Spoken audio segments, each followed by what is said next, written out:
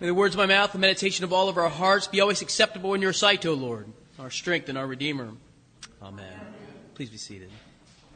I came up with a little thought experiment this week. It went something like this. Suppose you had a time machine. You could use it only once.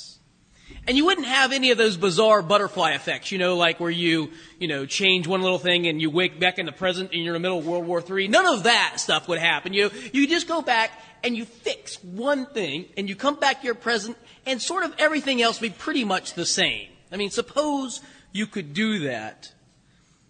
What would you change? What would I change? This is my thought experiment. I bounced it around a little bit. Abby and Dietrich and some others, what do you think about this?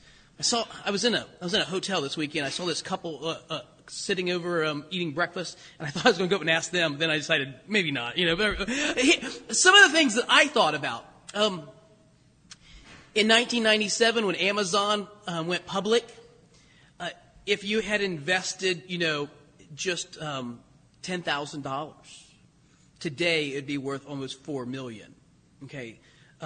Even just in 2000, you would have been worth well over $1 million. So just a few years later, I think maybe, my one little time machine, maybe 1997, that might be a time to go to. I thought about 1995 as well. I got 3 speeding tickets that year. I might have been a little more careful, that year. It would have been probably a good idea. Another one came to mind in the 5th grade, Mrs. Oliver's class. One day I show up and my friend John Hughes was there, and I showed him I had in my pocket 4 pieces of this extra size Bazooka Joe bubble gum, like the double size ones. Like, look what we're going to have at recess. And Mrs. Oliver with her eagle eyes, like, Joe Boyce up front of the class, she makes me go up in front of the class and empty your pockets. Let me see what you have in your pockets. Some string and rubber bands, maybe a bullfrog. I don't know what else is in there. But then my 4 pieces of Bazooka Joe bubble gum, she snatches them out of my hand and puts them in her desk drawer and says, "You'll get them after school." I thought, so messed up. What? Did anything wrong at all, And then the bell rang for recess sometime later. John says to me, "Hey, Joe, come here." He kind of lingered back and everybody else walked out of class. And he says to me, "I bet we could grab 2 of them. Old Battle Axe Oliver never noticed that 2 are missing." I'm like, you know what? You're probably right. It's a good idea, right? It's a perfect idea. So I did just that. I only took 50%, right? And so I took him. Turns out she noticed. And somehow found out that John was even complicit in it. We both got sent to the offices. This was in the day before corporal punishment, almost a capital punishment, before corporal punishment was no longer, politically incorrect. And so, wow, the board of knowledge applied to the seat of education, and we were sent back to class, tears in our eyes and whatnot. I don't know if I'd use my one trip to go back to 5th grade and fix that one. But if I couldn't come up with anything better, that would be something to do. I might pick out one of the 68,927 times in my life that my big mouth has got me into trouble, where I've said something I should not have said. I'd go back there maybe and fix just one of those, get me out of some trouble. We could all use a time machine, just like once or twice, couldn't we? Just that one little instant where you could go back and just change something, just one do-over. Could we have just one do-over? That would be really nice, I think. Anybody here ever heard the name Steve Bartman? Steve Bartman mean anything to you? If you're from Chicago, you might know who Steve Bartman is. You see, in 2003, Steve Bartman had great tickets to a Chicago Cubs playoff game, championship series. Winner goes to the World Series. Game 6. Cubs are up 3 games to 2. They're 4 outs away from winning the game and going to. The Cubs have not been to the World Series since 1906. That is the longest drought. 1908, am I right? 1908. The longest drought, whether it's 6 or 8, it's the longest drought of any professional sport. What is it? They haven't won the series since 1908. They went in 45. Yes, that's right. They went in 45. Thank you for the correction over there. I thought maybe Siri from the back of the truck was going to get me, but there you go. 1908. And here's the thing. The longest drought in professional sports franchise, yes, Cleveland, even longer than ours.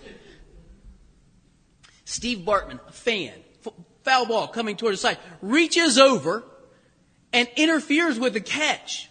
Okay? The umpire didn't call it interference, said it was out of play, but he took away an out. The guy gets another pitch, gets a walk. The Marlins score 8 runs that inning. The Cubs lose the game. They lose the next game, and they still have not been to the World Series since 1945. I haven't won since whatever it is, 08.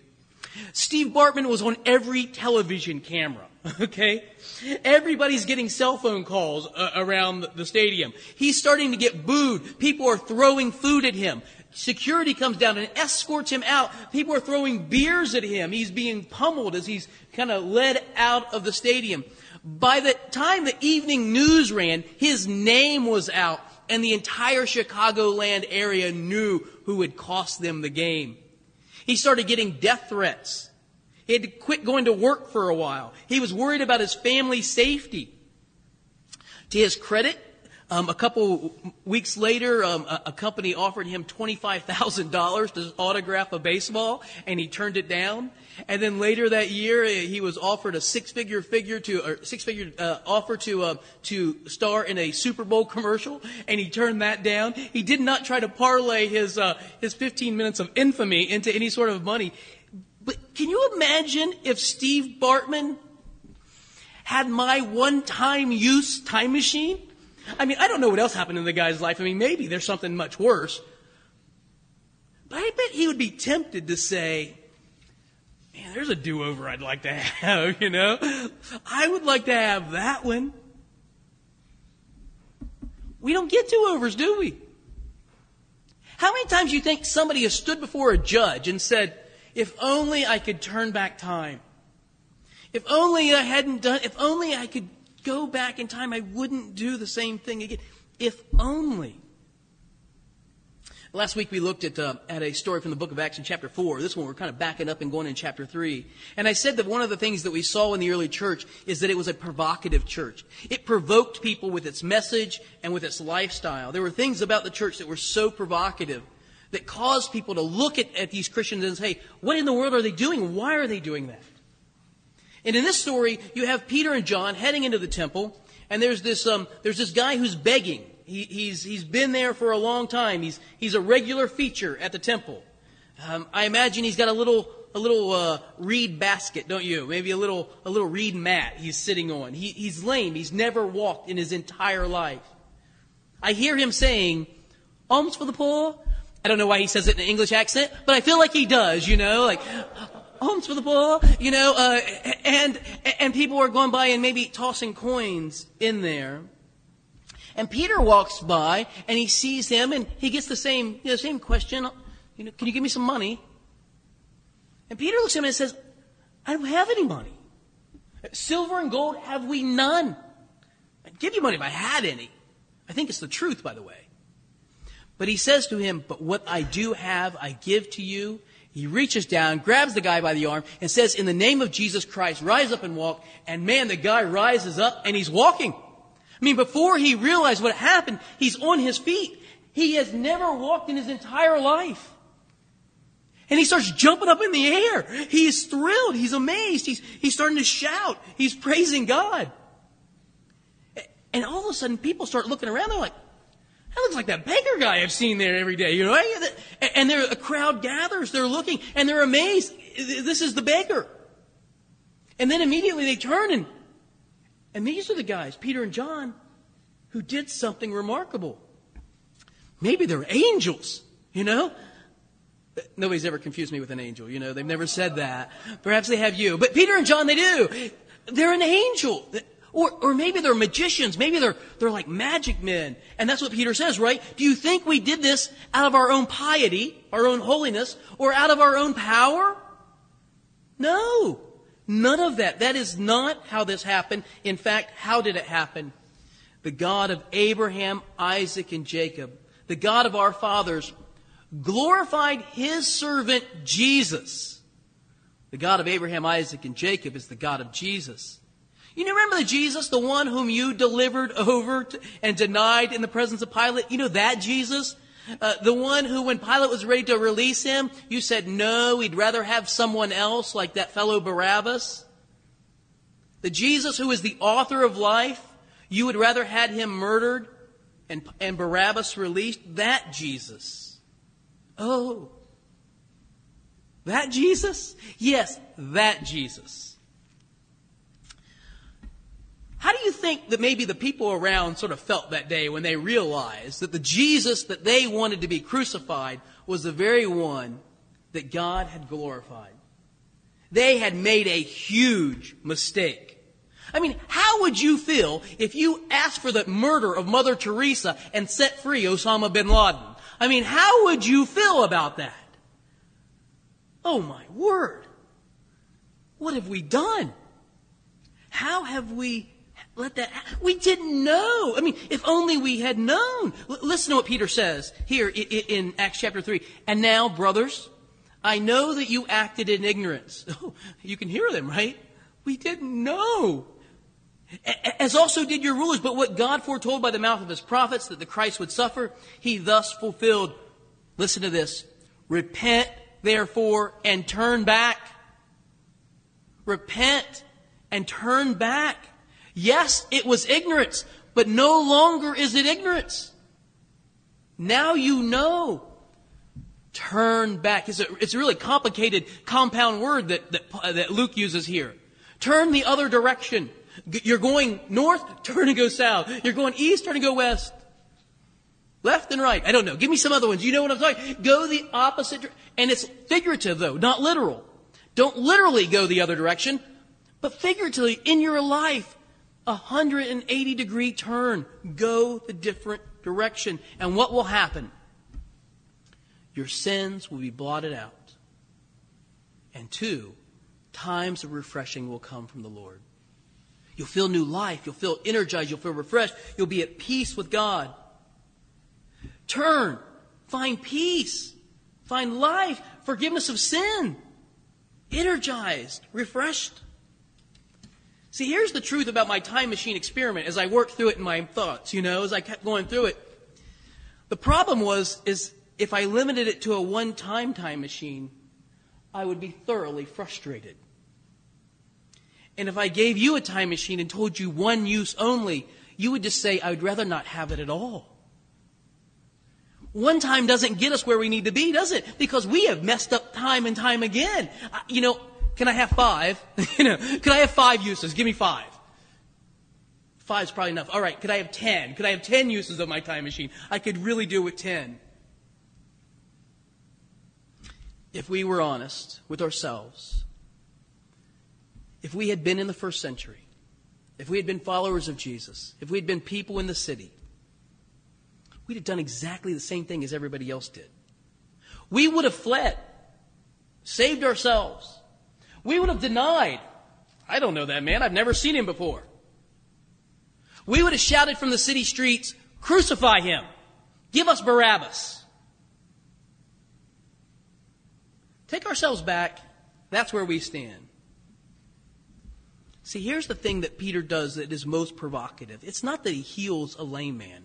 The thing that he does that is most provocative is this, is that he tells us that despite whatever we've done, no matter how bad it is, that God is ready and willing to forgive.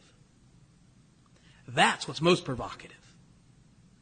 God will forgive anything and everything. Oh, I've heard people say, I think he can forgive most people, but I don't think he could forgive me. You don't know what I've done. And I say to him, I know. I don't know what you've done. But let me ask you this. Suppose you were the person who was responsible for nailing Jesus to the cross and crucifying him. That was you. You're the one who did that. Peter says that God will forgive you for that. Now compare your worst thing to that thing. How does it compare? If God could forgive us for crucifying the Messiah, what could he not forgive us for? There's just that one caveat though, right? Turn around. Turn around. Go the other direction. Repent. Do that. Thomas Merton, 20th century monk, wrote a book called No Man is an Island. Here's what he writes. He says, God does not demand that every person attain to what is theoretically highest and best. It is better to be a good street sweeper than a bad writer. Better to be a good bartender than a bad doctor. And the repentant thief who died with Jesus on Calvary was far more perfect than the holy ones who had him nailed to the cross. And yet, abstractly speaking, what is more holy than the priesthood and less holy than the state of a criminal? The dying thief had perhaps disobeyed the will of God in many things. But in the most important event of his life, he listened and obeyed. The Pharisees had kept the law to the letter and had spent their lives in the pursuit of the most scrupulous perfection.